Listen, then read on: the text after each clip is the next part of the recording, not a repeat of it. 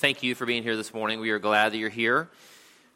I know that there are a lot of things competing for your time and for your energy, and that's everything from kids' sports to sleeping in to going out of town to the lake or to the beach. And so for those of you here this morning, I'm just thankful that you've made this a priority, and so we're thankful that you're here to worship God.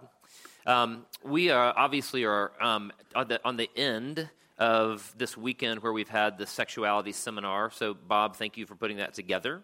A lot of other people in the church have sort of pitched in lots and lots of time and energy to make that happen. And then, of course, we're a week out from Easter.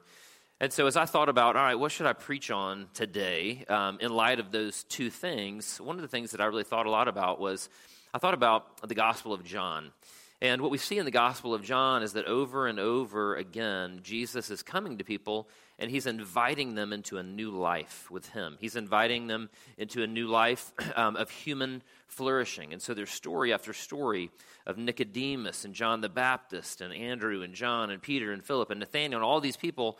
And Jesus invites them out of their old life into a new life. And so I thought maybe there would be a passage from the book of John that we could take a look at today that makes that same offer of a new life. Before we begin, let me take a moment, however, and let's pray.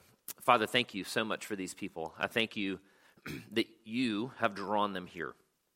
I thank you, Father, that regardless of whatever their human motivations are this morning for being at Seven Hills Fellowship, pure, impure, mixed, Father, your motivation, I believe, is to draw them to your Son, Jesus. I pray that your motivation is to demonstrate yourself to be a good father who loves your children. Father, I think your motivation is to see the name of your Son, Jesus, lifted up. I think your motivation, Father, is to wean us out of our kingdoms and seeking the glory of our names and to seeking your kingdom and the glory of your name, Father, not just for your own sake, Father, but for our sakes, Father, that this is what we need.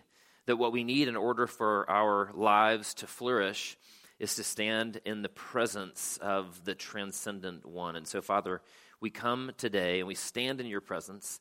And Father, I ask that no one would be able to leave this place this morning without having an encounter with you where they really are changed, Father. So let us not leave this place this morning without being changed. Give us a glimpse of yourself. We pray all these things now in the name of your Son, Jesus Christ. Amen.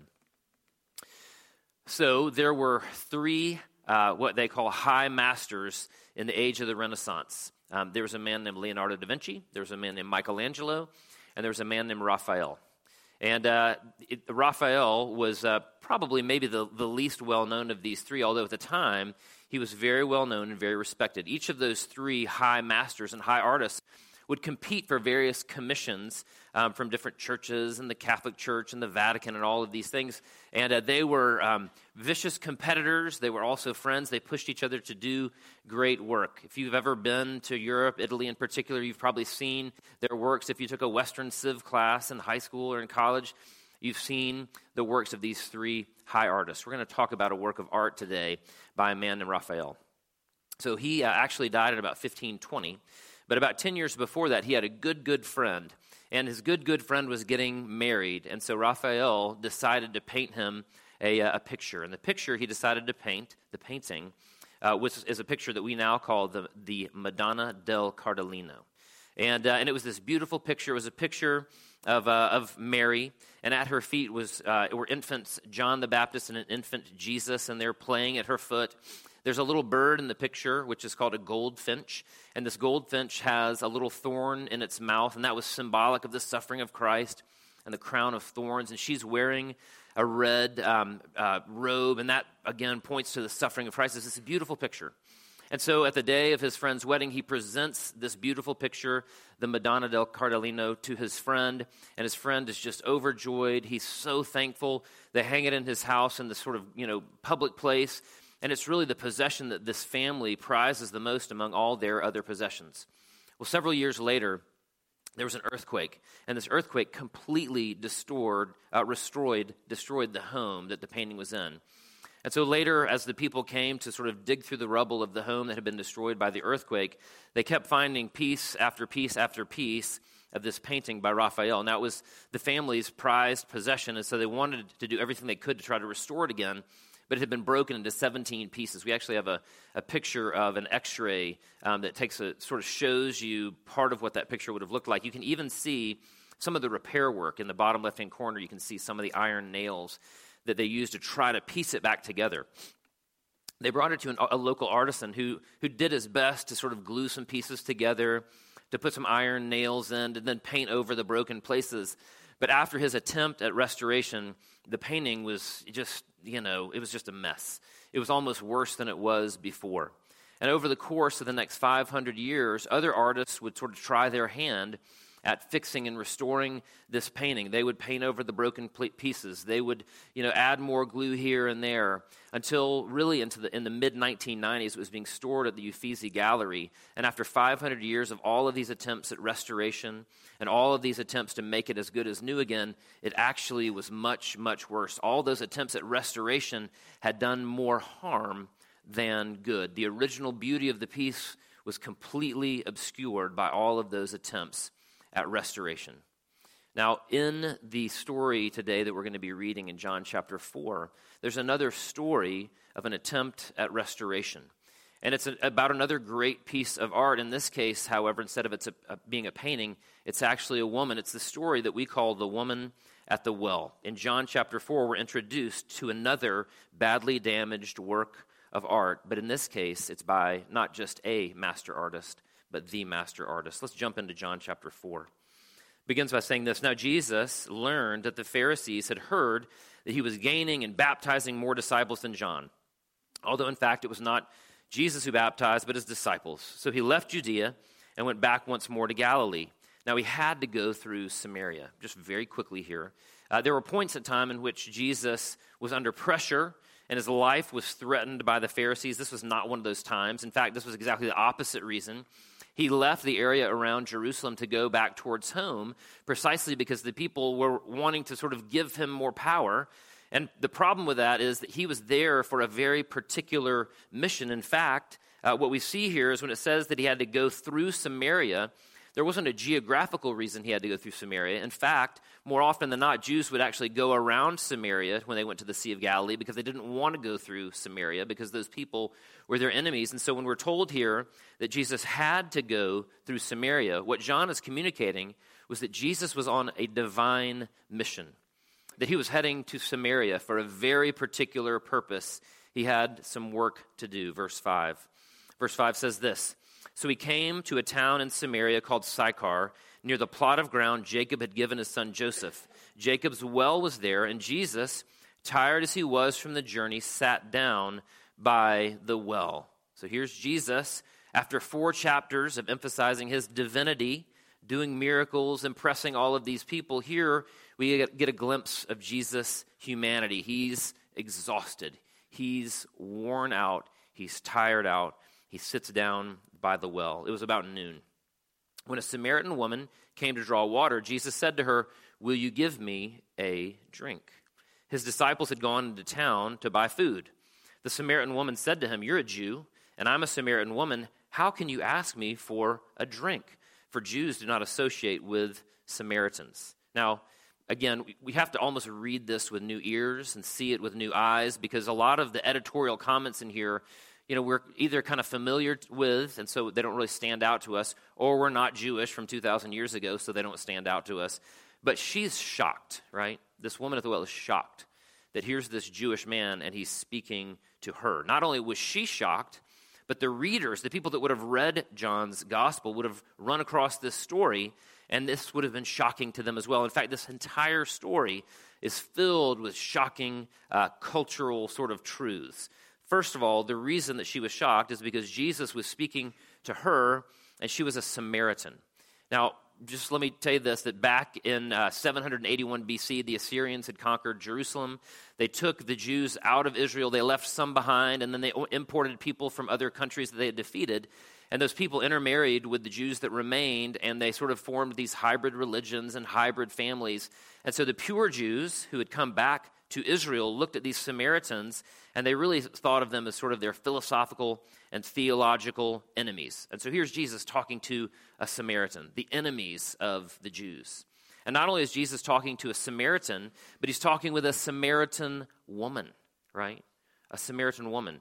The rabbis in that day and age said, you shouldn't even talk to your wife in public, right? You weren't supposed to talk to a woman in public. And yet here is Jesus on this mission bestowing dignity upon this Samaritan woman. That would have been shocking. What's even more shocking, however, is not only that she was a Samaritan, it's not only that she was a woman, it's that she was alone, right? And so the readers who would have been reading this would have been totally inappropriate. So here's Jesus talking to this woman, and he's alone with her. It even goes, so far as to say that the disciples had gone into town. And so the readers, when they read this, would have been uncomfortable. Like, what is Jesus doing? This doesn't sound like a big deal to us, but it would have been a massive deal for them. This was so inappropriate culturally. And then, even more shocking is that Jesus asks her for a drink. This would have made him ceremonially unclean. So Jesus was doing all these things because he was on a mission that superseded any type of cultural propriety. Verse 10. Jesus answered her when she asked him, how can you do this?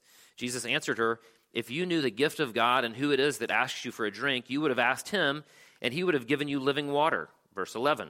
Sir, the woman said, you have nothing to draw with and the well is deep. Where can you get this living water? One of the themes that comes out throughout Scripture, and especially in the book of John, is there's always sort of this tension between Jesus talking about spiritual things and people think he's talking about physical things, and that's probably what was happening here, just like with Nicodemus. When Jesus talks about being born again of water and of the Spirit, she thought he meant like some sort of running water, like a stream instead of well water. Verse 12, are you greater than our father Jacob, who gave us the well and drank from it himself, as did also his sons and his livestock? Jesus answered, everyone who drinks this water will be thirsty again, but whoever drinks the water I give them will never thirst. Indeed, the water I give them will become in them a spring of water welling up to eternal life. The conversation has taken a turn. Verse 15, the woman said to him, sir, give me this water so that I won't get thirsty and have to keep coming here to draw water. Now, what you can't see in this, because it kind of pops out in the Greek more than in the English, is this she's sort of answering in sort of a sarcastically joking kind of way, like, hey, great, I'll take some of that living water, because that way I won't have to come here to draw water anymore, right? She's kind of joking with him, right? There's a sense in which her initial shock is giving way to some comfort so much that she's joking with him. And then verse 16, Jesus says this. He told her, go call your husband and come back. Go call your husband and come back. Verse 17, I have no husband, she replied. Now, again, just like the statement where in the Greek it's clear that she's joking, the Greek in this section makes it clear that she's responding in a way that's very curt and is very short. In a sense, there's a sense in which she's letting Jesus know that he's sort of just gone someplace that's a little too personal. He's gotten a little too close, right? Jesus said to her, you are right when you say you have no husband. The fact is you've had 5 husbands, and the man you now have is not your husband. What you've just said is quite true. Sir, the woman said, I can see that you're a prophet. Our ancestors worshipped on this mountain, but you Jews claim that the place where we must worship is in Jerusalem. Now, it's hard to tell what's going on here, but it's fair to guess that on the one hand, she felt very uncomfortable because Jesus had just revealed something about her. She'd never met him before. She knew he was Jewish. She knew he wasn't from around there, right? They didn't have Facebook back then to sort of be able to investigate people's backgrounds and lives. And somehow Jesus knew this painfully shameful history of her life. And so on the one hand, she's impressed. She probably feels a little bit uncomfortable. And it's also clear here that she very quickly wants to change the subject away from her personal life to something that is theological or something that's more theoretical. And she says, in probably awkwardness, let's change the subject. Verse 21, woman, Jesus replied, believe me, a time is coming when you will worship the Father neither on this mountain. The Samaritans had built their own temple on Mount Gerizim, nor in Jerusalem, the place of the legitimate temple. You Samaritans worship what you do not know. We worship what we do know, for salvation is from the Jews. Yet a time is coming and has now come when the true worshipers will worship the Father in the Spirit and in truth, for they are the kind of worshipers the Father seeks. Verse 24, God is Spirit, and his worshipers must worship in the Spirit and in truth. Again, this is right on the heels of John chapter 3, Nicodemus.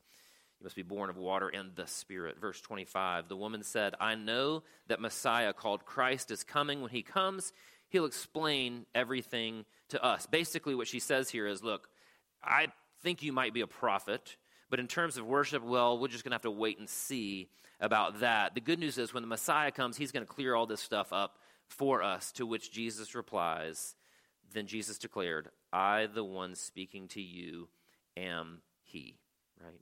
He reveals to her who he is, why it is that he knows these things about her. Now, let me just call time out here really quickly and say, I've talked with Krista about this numerous times over the course of the week. There literally are probably like 11 or 12 points I could make from this passage of Scripture, but I'm going to very quickly only make 3. The first is this, is we know from this story, and we know from the editorial clues, that this woman was badly broken, right? She was a mess. And again, let me just jump in and say this. Part of the reason we know this is because some of the details we see in the reporting. One, there was a well in Sychar, that's the town where they were. This was not that well.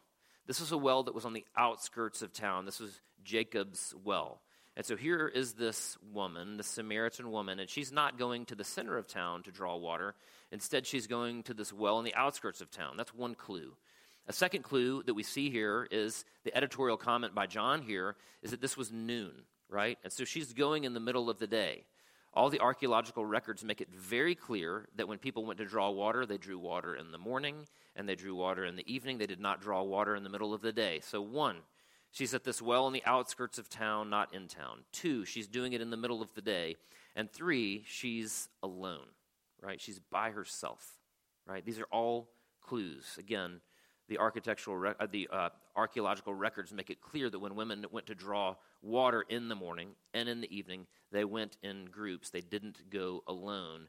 This woman is living in fear. She's living in shame, and she's hiding, right? She's hiding her shame. We're going to find out in a little while why that is. But let me just pause here for a second, and let me help you identify with the woman at the well. And let me just tell you that we, like her, all hide our brokenness and our shame. We just do it in some different ways.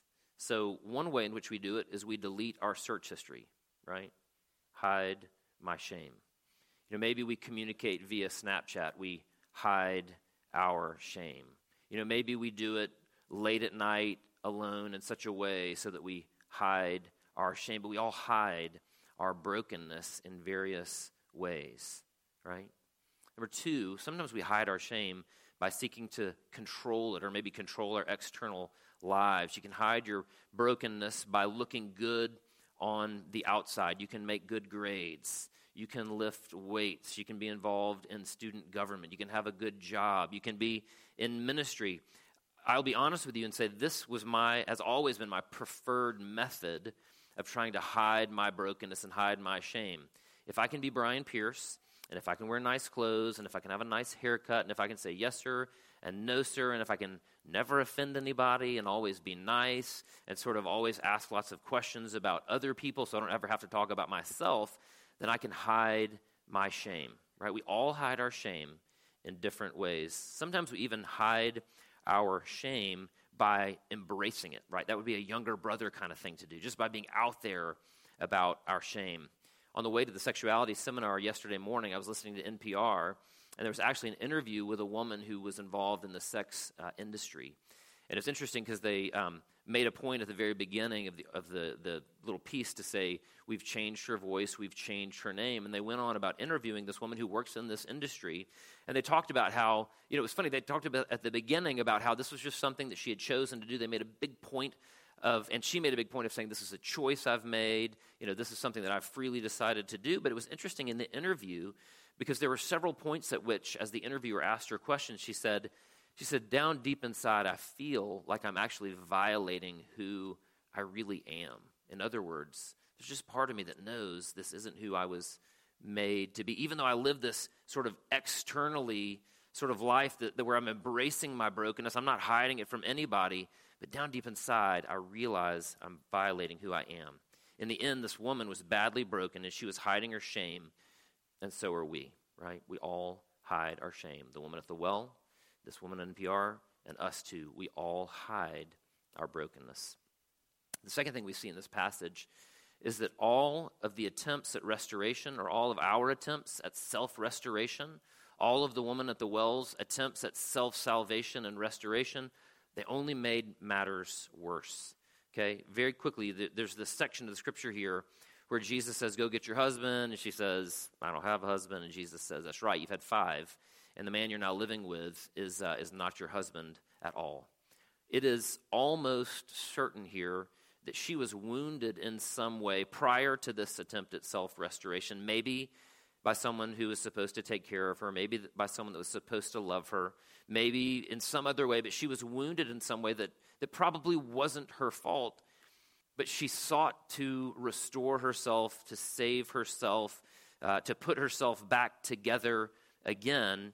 And the way that she seems to be trying to do it here is by finding her identity or her security or her safety or her meaning through men.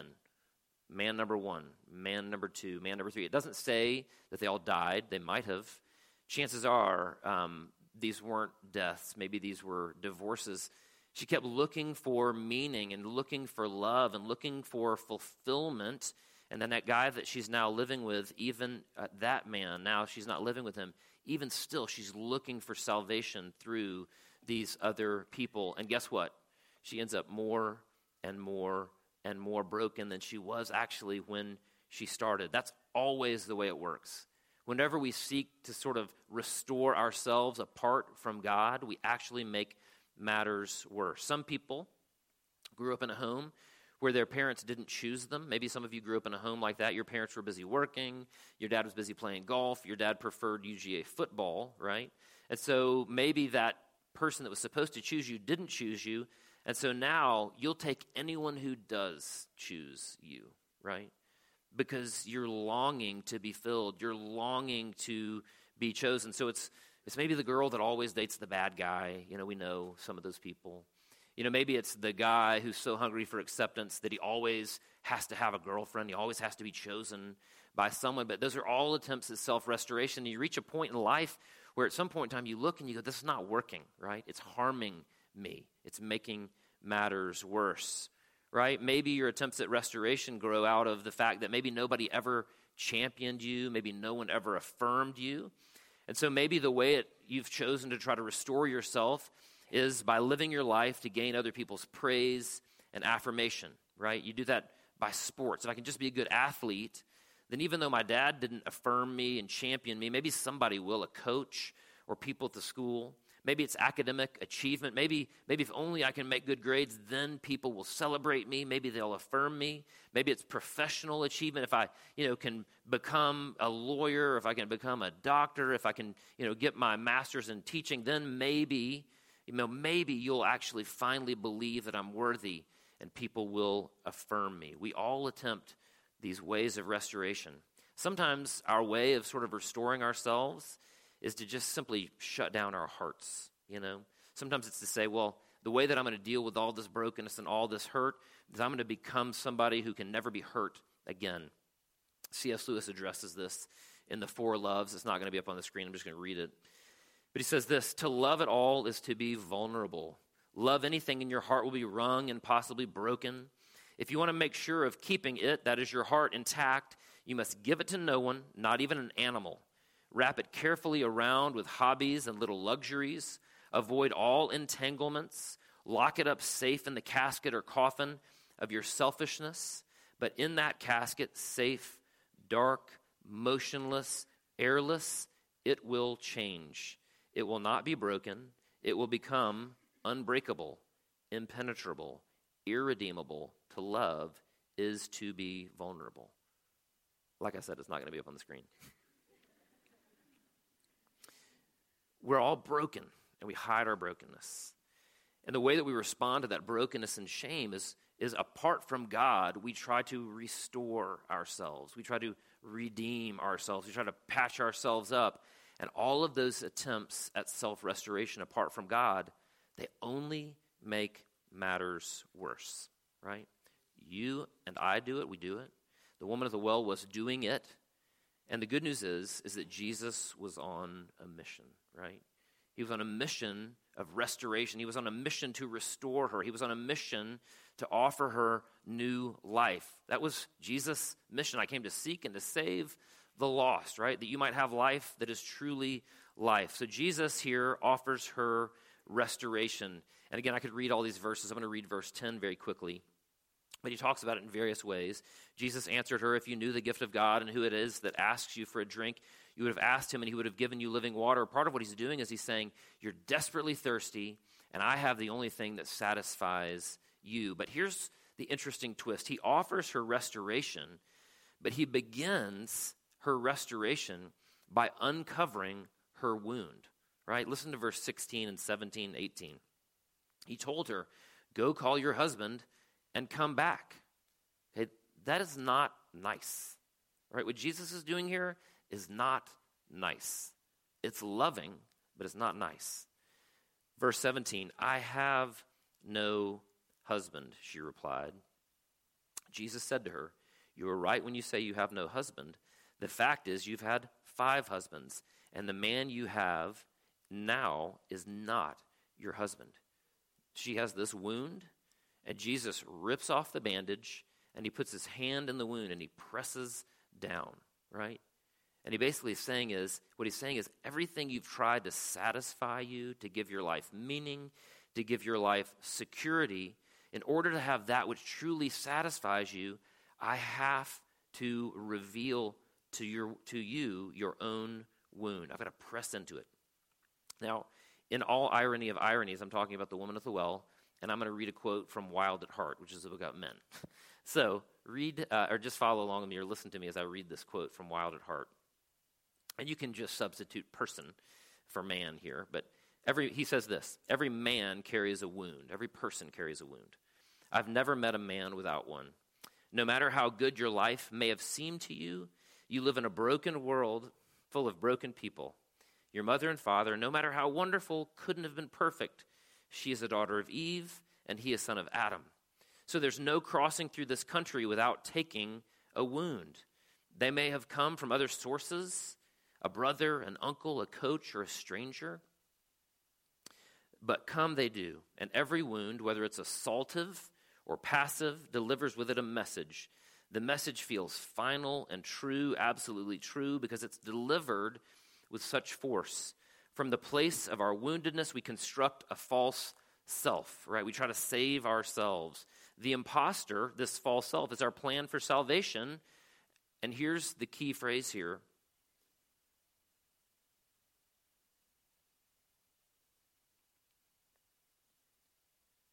So God must take it all away, right? It's ultimately an act of love where God goes, ooh, you've tried to bind up that wound, right? You've tried to plug the holes in the bottom of the cistern. You've tried to fill it with all this stuff, but I've got to take it all away, right? I've got to take it all away. He goes on to say, he will wound us in the very place where we have been wounded. Right, husband number 1, take him away. Husband number 2, take him away. Husband number 3, take him away. Husband number 4, take him away. Husband number 5, take him away. Right? The man you're living with now, number 6, or who knows what number, take him away. Why? Why? God must take it all away because he loves us too much to let us hide from our shame. And he loves us too much to let us ignore our wound. Because a wound that is unacknowledged is a wound that will remain unhealed. A wound that remains unacknowledged is a wound that will remain unhealed. He has to take it away. Now, in every narrative of Scripture, whether it's a parable or a historical narrative, we should always ask ourselves, who am I in the story? Am I the disciples who went away into town? Am I Jesus sitting on the edge of this well on a mission? Or am I this woman who comes to draw water in the middle of the day? And I think it's safe to say that in this narrative, every single one of us in the room this morning is the woman at the well. That's us. That's our character in the story. We've been wounded. We've been damaged by forces outside of our control. Maybe we were wounded by the cruel circumstances of life, maybe by a stranger, but more likely we've been wounded by someone who is supposed to protect us and keep us safe, right? That theme came out loud and clear this weekend at the sexuality seminar. Our responses to that wound have been attempts at self-salvation, self-preservation, self-restoration, and all of our attempts, instead of actually healing us, have damaged us even more.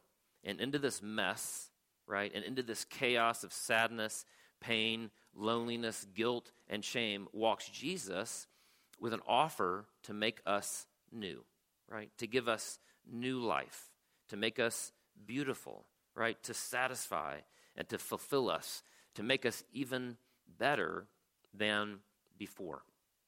If you remember at the beginning of the sermon, I told this story about this painting, the Madonna del Cardellino, that Raphael gave to his good friend as a wedding present.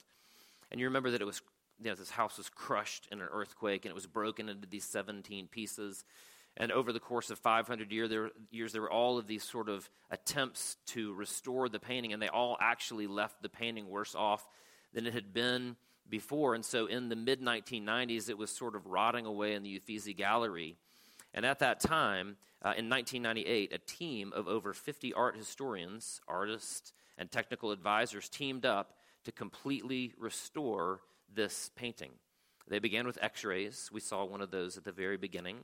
They used CAT scans and lasers and infrared photography in order to discover Raphael's original creation below 500 years worth of dirt and grime and paint and glue that had been used to try to restore the painting. After 10 years, these 50 artists, art historians, and technicians, after 10 years of cleaning, removing paint, glue, nails, cleaning again, resurfacing, and repainting, the original glory of Raphael's work could now be seen again. And here's a picture of that painting. It's fantastic. You can see the original depth of the reds and the blues, the greens, looking like they're 5 years old instead of 500 years old. The painting is as good as new. But that's actually not true, right? The truth is, it's even better. It's actually better, right? If the painting had never been broken, it would have been sort of hanging out in some art museum somewhere in Europe, and on your way, day 23 through Italy, you would have sort of marched through this art museum, and you would have walked right by it, right? And you would have turned to your friend, and you would have said, hey, let's go get some gelato. That's what you would have said, right? You would have walked right by it. If the painting hadn't been shoddily and hurriedly repaired, we probably wouldn't care. We wouldn't have been talking about it today. It's in the remaking and the restoration of the painting that it becomes even more wonderful, right?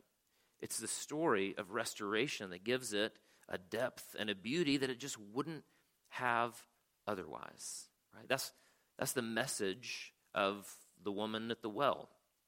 It's the message of the prodigal son. It's the message of the story of Zacchaeus. It's the message of the man who was born blind being healed. It's the message of the healing of the leper in Luke chapter 5. And it's the same truth, it's the same message for you and for me, right?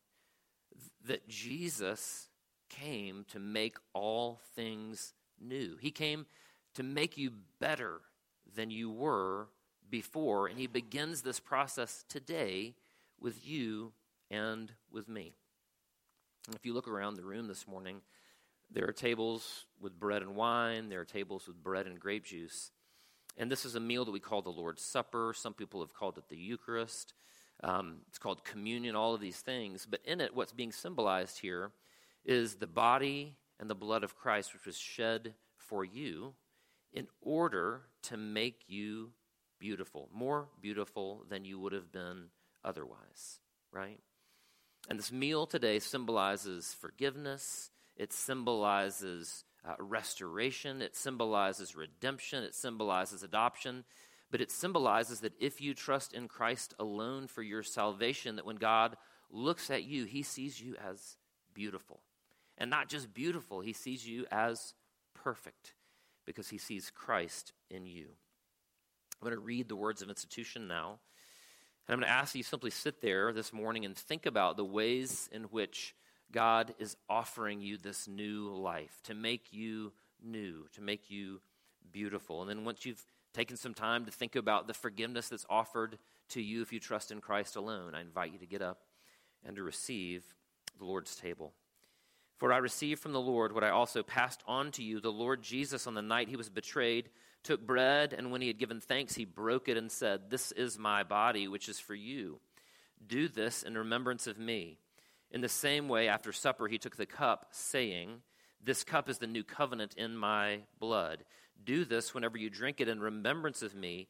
For whenever you eat this bread and drink this cup, you proclaim the Lord's death until he comes." Let's take a moment and let's pray. Father, I pray that the good news, the gospel of restoration and redemption would not be merely theoretical for us. But Father, I pray that we would give you access to our brokenness, to CAT scan us, to x-ray us. Father, to use your scalpel to open up our chest cavity in order to reveal to us our brokenness, our sin, our rebellion. Father, I pray that you would reveal to us all of the ways in which we've tried to restore ourselves. And Father, all the ways in which this whole time we've only been making matters worse because we've been trying to do it all apart from you. So Father, this morning I pray that as we take this bread and as we drink this wine, that we would once again remember that our only restoration comes at the hands of you, the real master. Father, I pray that this bread and this wine today would remind us of your Son Jesus, who did everything that was required to make all things new. We pray these things in the name of your Son, Jesus Christ. Amen.